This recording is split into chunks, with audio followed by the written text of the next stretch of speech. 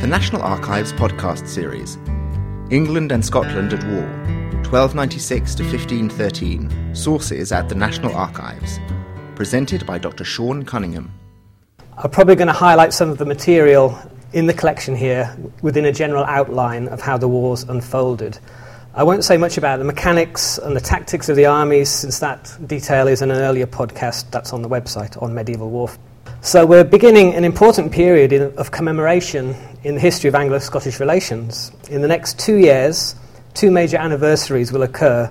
September 2013 will be the 500th anniversary of the Battle of Flodden, a disaster for Scotland where King James IV and many of the country's most experienced politicians and landholders were killed. 2014 will also be the 700th year since the Battle of Bannockburn, a disaster for the English that helped cement Scottish independence and nationhood.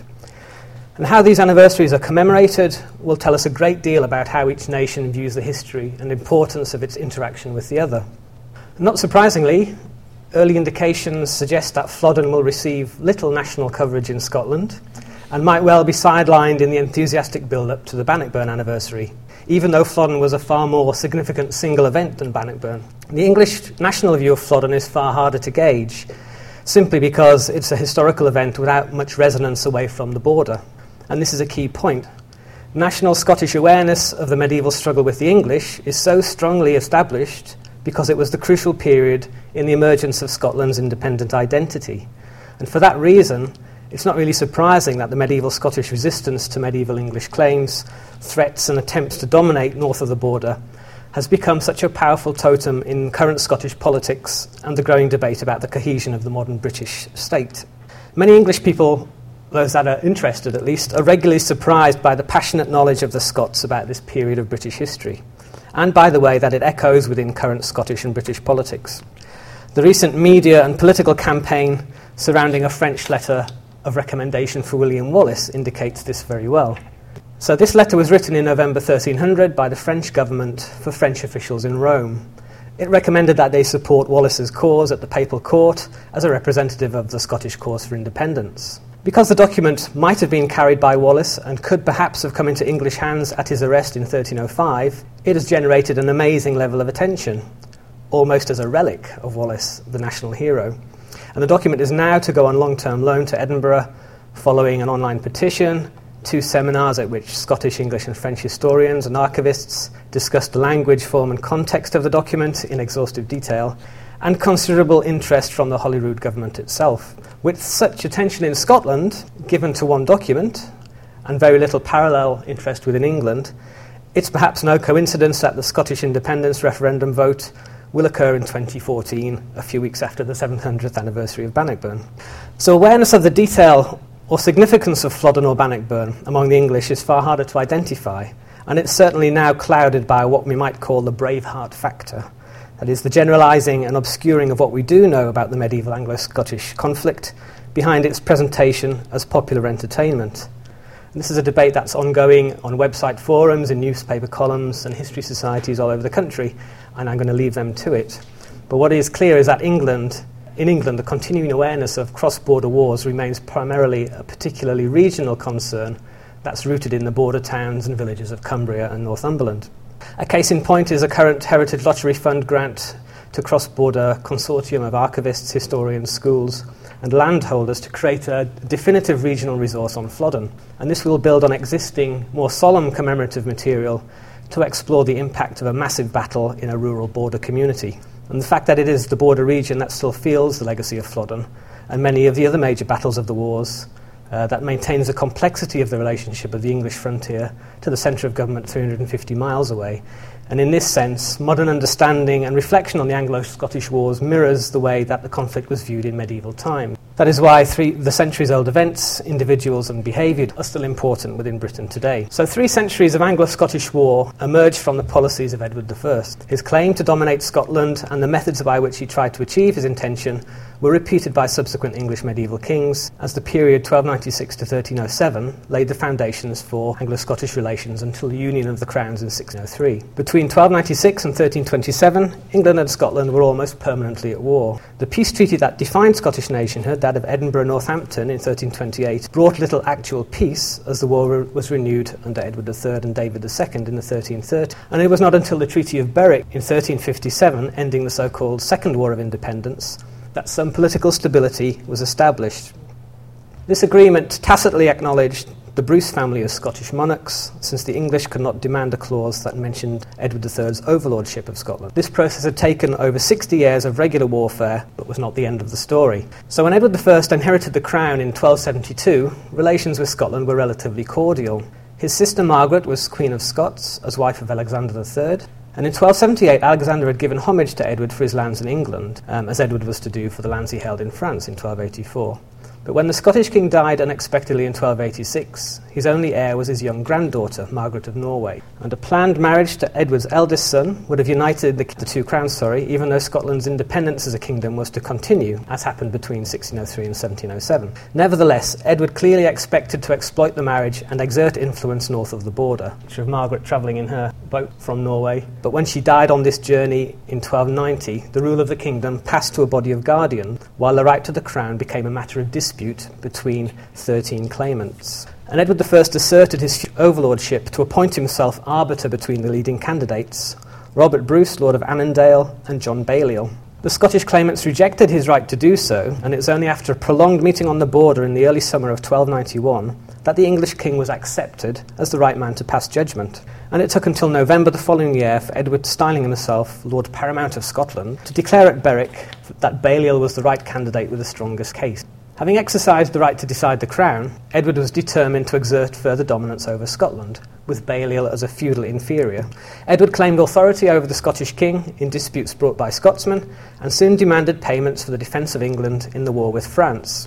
Balliol acknowledged Edward's position by accepting a summons to the English Parliament in 1293 to determine a Scottish case brought the son of the Earl of Fife. The following year, Edward demanded that the King of Scots and 18 of his noblemen perform war service against the French, and Edward's actions forced the Scots into resistance. Balliol was effectively deposed, and another council of guardians took over the reins of power in July 1295. Their first action, early in 1296, was to seek an alliance with the French. Edward's war with France had broken out in 1294, over the lordship of Gascony, and Edward's strategy involved complex alliances with northern European princes to pressurise the French in the north, as well as through English intervention in the southwest of France. And it's not surprising, therefore, that the French saw the position of the Scots as something they could also exploit to force Edward I towards a war on three fronts. And it was this Franco-Scottish friendship and England's continuing claim to feudal overlordship in Scotland that locked the three nations into a cycle of conflict that was to last for 3 centuries. Edward used the French alliance and John Balliol's refusal to travel to England in 1296 as a pretext for war.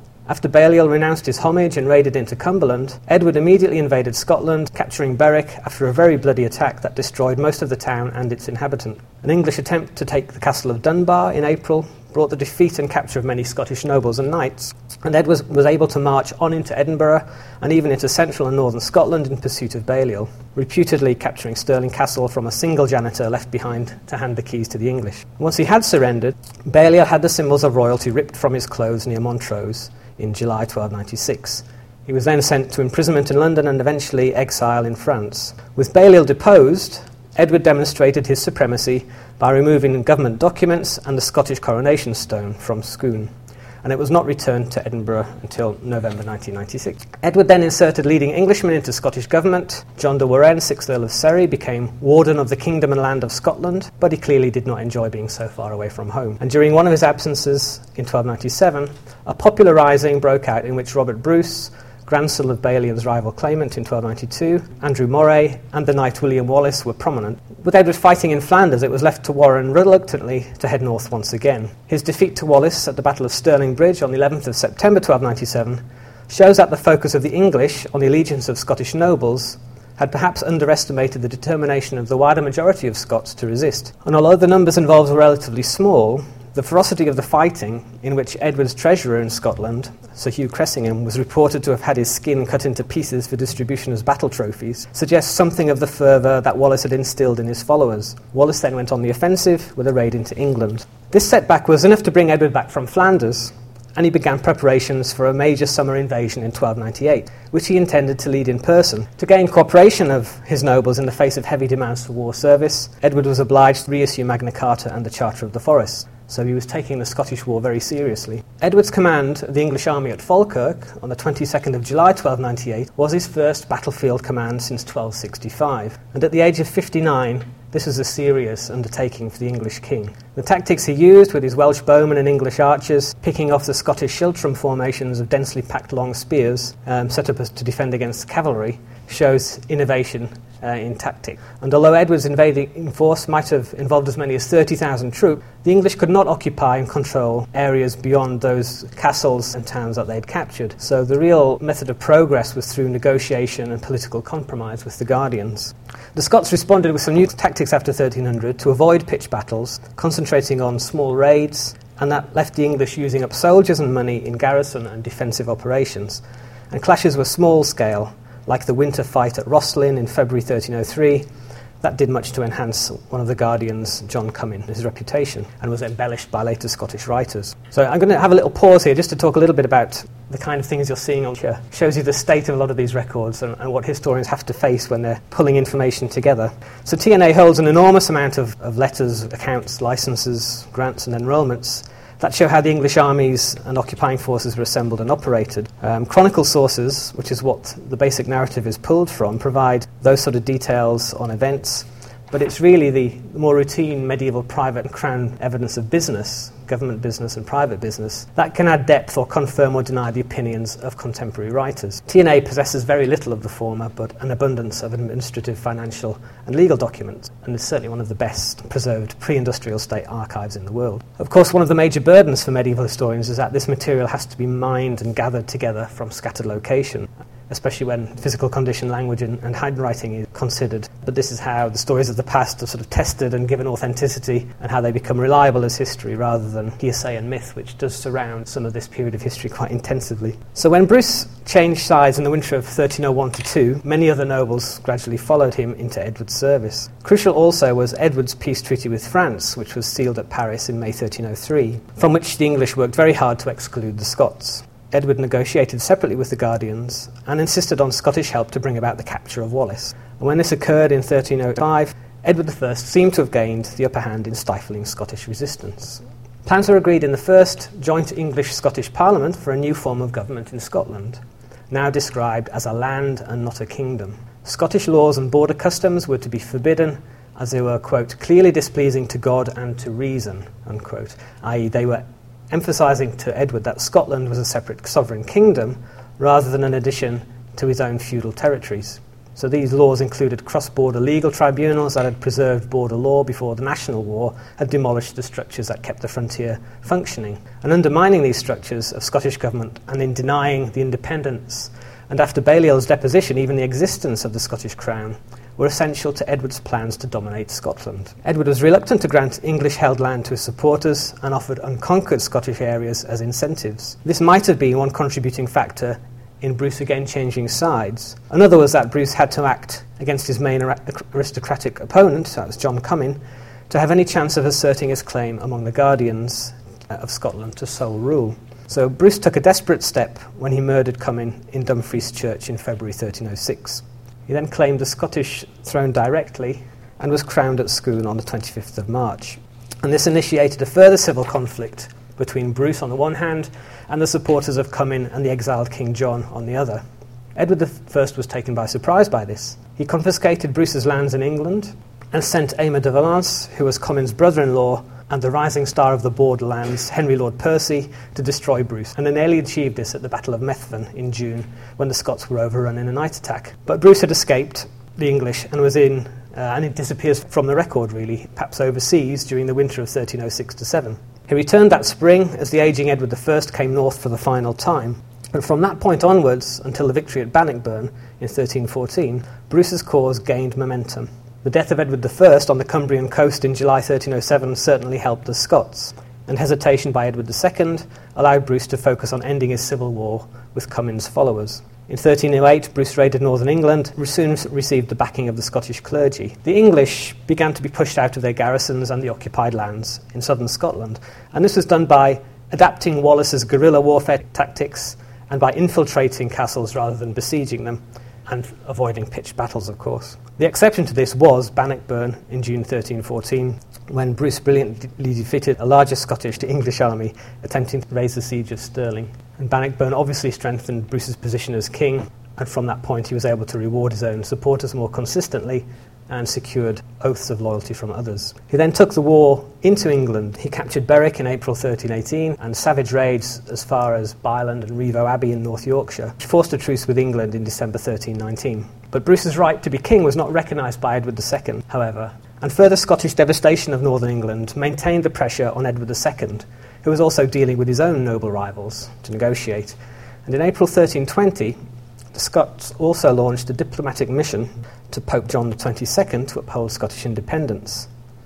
And this resulted in the Declaration of Arbroath. But Bruce wasn't recognised by the Pope until 1324, and Scottish raids and negotiations continued, but England would not give up the claim to dominance of Scotland. And the old alliance with France was renewed by a treaty in April 1326, and only the deposition of Edward II in September 1327, accession of his underage son, a further raiding by the Scots, forced the English to recognise Scottish independence and Bruce's kingship in 1328. And part of this settlement was a marriage between Bruce's heir David and Edward II's daughter Joan. The union that warfare could not achieve was to be brought about by marriage, although many previous cross-border noble marriages and many subsequent ones did little to stem the bloodshed. And this theme recurred in the 1470s and in 1503.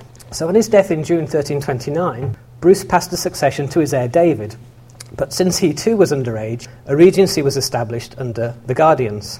Naturally, this led to renewed conflict, as Edward III, after 1332, promoted the rival claims to the Scottish crown of Edward, son of King John Balliol. Victory of these Scottish rebels and English armies at Duplin Moor in 1332 forced David into exile in France and gained Balliol the Scottish crown. But without real support, he had to flee the country quickly, and he sought Edward III's direct help. So a further Balliol victory at Halidon Hill near Berwick in 1333 again killed many of the Scottish aristocratic opponents of Balliol, and his restoration to the throne alienated other survivors even more. And Balliol then did homage to Edward III for himself and his kingdom, and seemed to undo much of the work of Robert I in securing Scottish independence. The civil war continued against Scotland's guardians, and the English remained heavily committed as military backers of Balliol's weak kingship. The period also involved the French more directly in Scotland, as Edward III's wars with France and David II's exile made Scotland a key component in the balance of power fluctuating war. French support for Balliol's opponents eroded his authority, and he was deposed again. David II returned to Scotland as soon as he turned 18 in 1341, but an ill-judged raid towards Durham resulted in his capture at the Battle of Neville's Cross in 1346, and he was imprisoned for 11 years after that in the Tower of London. So Edward III's focus on his war with France and Balliol's ineffectiveness emphasised to the English that war with Scotland was costly, dangerous, relatively inglorious when compared to the Continental War, and ultimately fruitless, since things didn't seem to be progressing. The Treaty of Berwick in 1357 recognised this reality and brought a 10-year truce which held very well to become a period of uneasy peace. And this lasted with frequent interruptions until 1482. And this agreement also ended the sustained period of English claims to the overlordship of Scotland. So I hope you'll forgive me for this very quick race through the events of the Wars of Independence, but it does draw out the main pattern of English intervention in support of royal claimants they hoped to dominate, and Scottish resistance through guardians determined to retain independence and to have it recognised internationally. The length and destructiveness of the wars on this basis was staggering, and it's little wonder, then, that both sides were willing to end the attrition and negotiate a settlement in 1357. As the basis of national confrontation changed, so the border region began to emerge from the disaster of decades of war and reclaim something of its 13th century identity and customs. Strong leaders like William Douglas of Liddesdale and the Percy family developed their local connections and ensured that a system of frontier government could function. And it was redevelopment of this cross-border community as it was redeveloped rather, they came to hold a different view of the Anglo-Scottish conflict to that of the two crown governments. And this in turn bred a more pragmatic attitude towards the subjects of the opposing state, as cross-border feuding and low-level local warfare often sidestepped national policy objectives. And both crowns came to rely on the influence of these local lords as marcher wardens to blend self-interest with the bigger picture, which is obviously still directly linked to the wars between England and France and Scotland. We have a far stronger picture of the border-reaving clans as, quote, English at their will and Scottish at their pleasure from the 16th century records in the border papers here at the National Archives. But it is apparent much earlier and takes on a more familiar form in the sort of frontier life that developed under the Percys or the Douglases in the 14th century. And it's the influence of such local magnates that determined whether the border and its inhabitants would disrupt and stifle or support the distant king and his policies. The border battles of Otterburn in 1388, Humbleton Hill and Nesbit Moor 1402, resulted from large-scale raids by these leaders. And these conflicts were relatively self-contained within border resources and were rarely exploited by either crown. On the English side, the alignment of many families with the Percys also dragged the borderers into the Wars of the Roses, as descendants of Edward III fought for the crown in the 15th century. After the 1403 rebellion against Henry IV of Henry Hotspur Percy, the son of the first Earl of Northumberland, the Earl himself fled into Scotland, forfeited his lands and found his tenants heavily fined. And when Percy was killed at Bramham Moor in Yorkshire in another rebellion in 1408, the men of Tynedale and Redesdale began to agitate for a restoration of their natural border leaders. So under cover of this campaign, we see a rise in the clans promoting a swathe of robberies, burnings, revenge murders and abductions, and often in collusion with their national enemies. And these were denounced in Henry V's first Parliament in 1414. The Crown's solution was to try to contain the violence within the border liberties and deal with it under strict marcher law. This strengthened the structure of the border, heightened the administration, but it also helped to identify the frontier zone as an area that existed between both kingdoms without being completely part of either. And as the border became the only peacetime militarised zone within England, the frontier lords also gained a reputation for violence as well as real skill in arms. Men such as Sir William Talboys, who was effectively Lord of Redesdale between 1444 and 64, exploited insider knowledge of the conditions on the border to the point where he became notorious as a robber, ravisher and extortioner. And his close association with the Percy family placed him and many other borderers on the ruling Lancastrian side when the Wars of the Roses kicked off for real in 1455. When the rival claimant Edward, Duke of York, took the crown as Edward IV in 1461, such men were viewed as particularly partisan and inherently suspect. But they had not stood in the way of the Lancastrians returning Berwick to Scotland in 1461 and hoped to exploit their position as intermediaries between Westminster and the border region. This was largely ignored by Edward IV as he hunted them down in the 1460s and crushed them all at the battles of Hexham and Hedgeley Moor in 1464. This then allowed the Crown in England to promote the Neville family into the rule of the far north and to reshape the loyalty of the whole region. And this was largely successful. The borders were involved in the risings that temporarily deposed Edward IV in 1470, but the Scots did little to exploit the situation in England. The Scots had little time to assist the 9-month-long second reign of the Lancastrian Henry VI before he too was again removed and killed by Edward in May 1471. So James III's policy under Edward was surprisingly to reposition Scotland slightly and encourage peace with England. Maybe this was a sign that, after centuries of warfare, it was time for a different approach. And the way this was done was again through marriage agreements between several members of the two royal families. This alienated the border earls in Scotland, who had been especially responsible from their own pocket for maintaining the frontier, and their authority relied on national confrontation as well as control over the borderers. But the sense that Edward's policy was working was shown by the fact that the Scots didn't act against England when Edward IV invaded France in 1475, and the border government contained the issues that did arise over border law and violence. And this was unusual since earlier history of the old alliance between Scotland and France had shown that the Scottish threats normally coincided with English military activity in France or the Low Countries. What Edward Hall called in his chronicle in 1548, the old pranks of the Scots, which is ever to invade England when the king is out. But when James III's pro-English policy collapsed in 1479, the Scots could offer little resistance to an invading English army, intent on replacing the king with his brother Alexander, Duke of Albany, who agreed again to English overlordship of Scotland if Edward IV would help him to gain the crown. Edward passed control of this campaign in the summer of 1482 to his brother Richard, Duke of Gloucester, later Richard III, of course.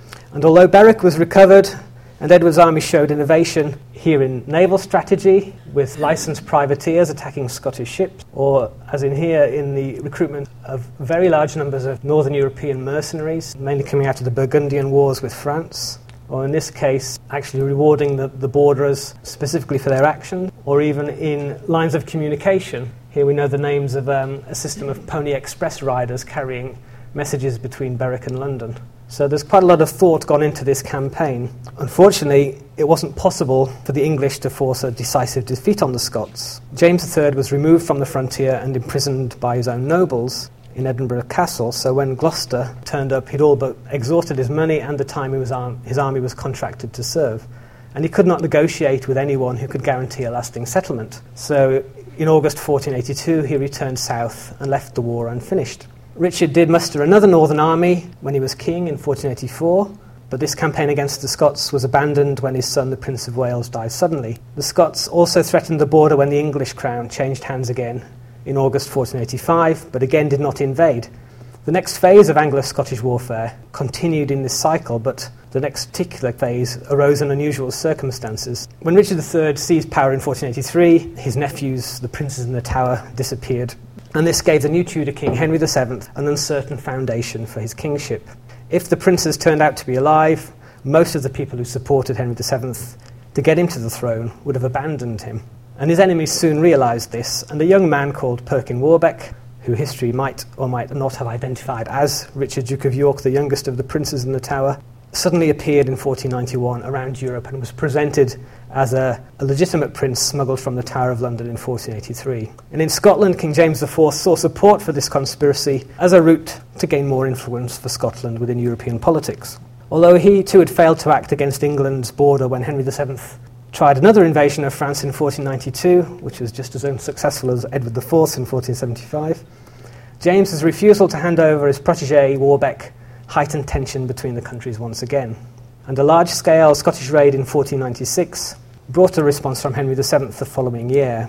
And really the scale of this is very similar to Edward I's campaign towards Falkirk in 1298. A massive army of up to 30,000 men was assembled, which Henry intended to lead in person. Unfortunately, in his enthusiasm to build up this military machine, the demands for war funds increased levels of taxation to such a level that the inhabitants of the southwest of England rebelled rather than continue to pay towards an army to be unleashed hundreds of miles away. No sense of national identity here.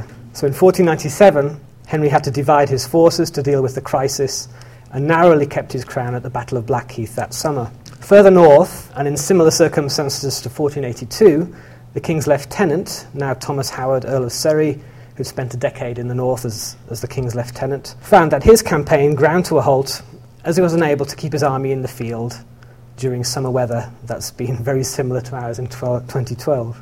Surrey reached a settlement with James IV at Ayton, and the subsequent peace treaty promised the marriage of the Scottish king to Henry's eldest daughter Margaret, and this occurred after a period of consolidation on the border in 1503. In 1497, King James had challenged Surrey to single combat as a way to resolve the war quickly. Surrey was bound to refuse since he was not of appropriate rank, but the two men were to meet on the border in similar circumstances in September 1513. By then, James's position had hardened, and he had activated the old alliance with France once again in an agreement to attack England once Henry VIII had plans to take an army across the Channel, put those into effect. The English king had revived English claims to dominate Scotland once more, and this is a point that must have rankled after more than a century of tacit English acknowledgement of Scottish independence. And once again it was an unresolved murder and an incident on the border when the Scottish Marcher Warden Robert Carr was murdered, which hadn't been sorted out since 1508.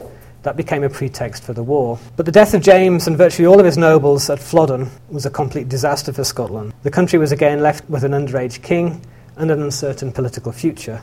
And this time the English failed to exploit the situation, and the prospect of war re-emerged very quickly as Henry VIII, much like Edward III, continued his war with France, and that drew in Scotland as allies. Henry VIII's attempts to use the status of his sister Margaret as Scottish Queen and effective regent for James V to annex Scotland to the English state again achieved little other than a return to the ancient counterbalancing between French and Scottish Old Alliance and England's ambitions to dominate her northern neighbour. And it's remarkable that when Henry VIII was posturing over the occupation of Boulogne and the war with Scotland in 1544, it was very much part of a very familiar-looking diplomatic web that would not have surprised Edward I in 1296. From this time, you can see from this letter in State Papers, the English attitude to Scotland hadn't really progressed too much. So at the start of Henry VIII's reign, things seem to have changed very little in 300 years. Indeed, they might have been going backwards had that king not overreached himself in his ambitions to dominate Britain. So it's just over 300 years since the union of the English and Scottish Crown in 1707, and the debates over the state of this union will soon reach a new level with the upcoming Scottish vote on independence. The 300-year Scottish struggle to vanquish the English Crown's claims to overlordship before that point, which was achieved by 1603, should remind us that whatever happens in 2014, it will be part of a very long and sometimes bitter cycle, and that the fascinating story will continue however things might change. This podcast was recorded live on the 5th of July 2012 at the National Archives, Kew. This podcast is copyright to the National Archives. All rights reserved.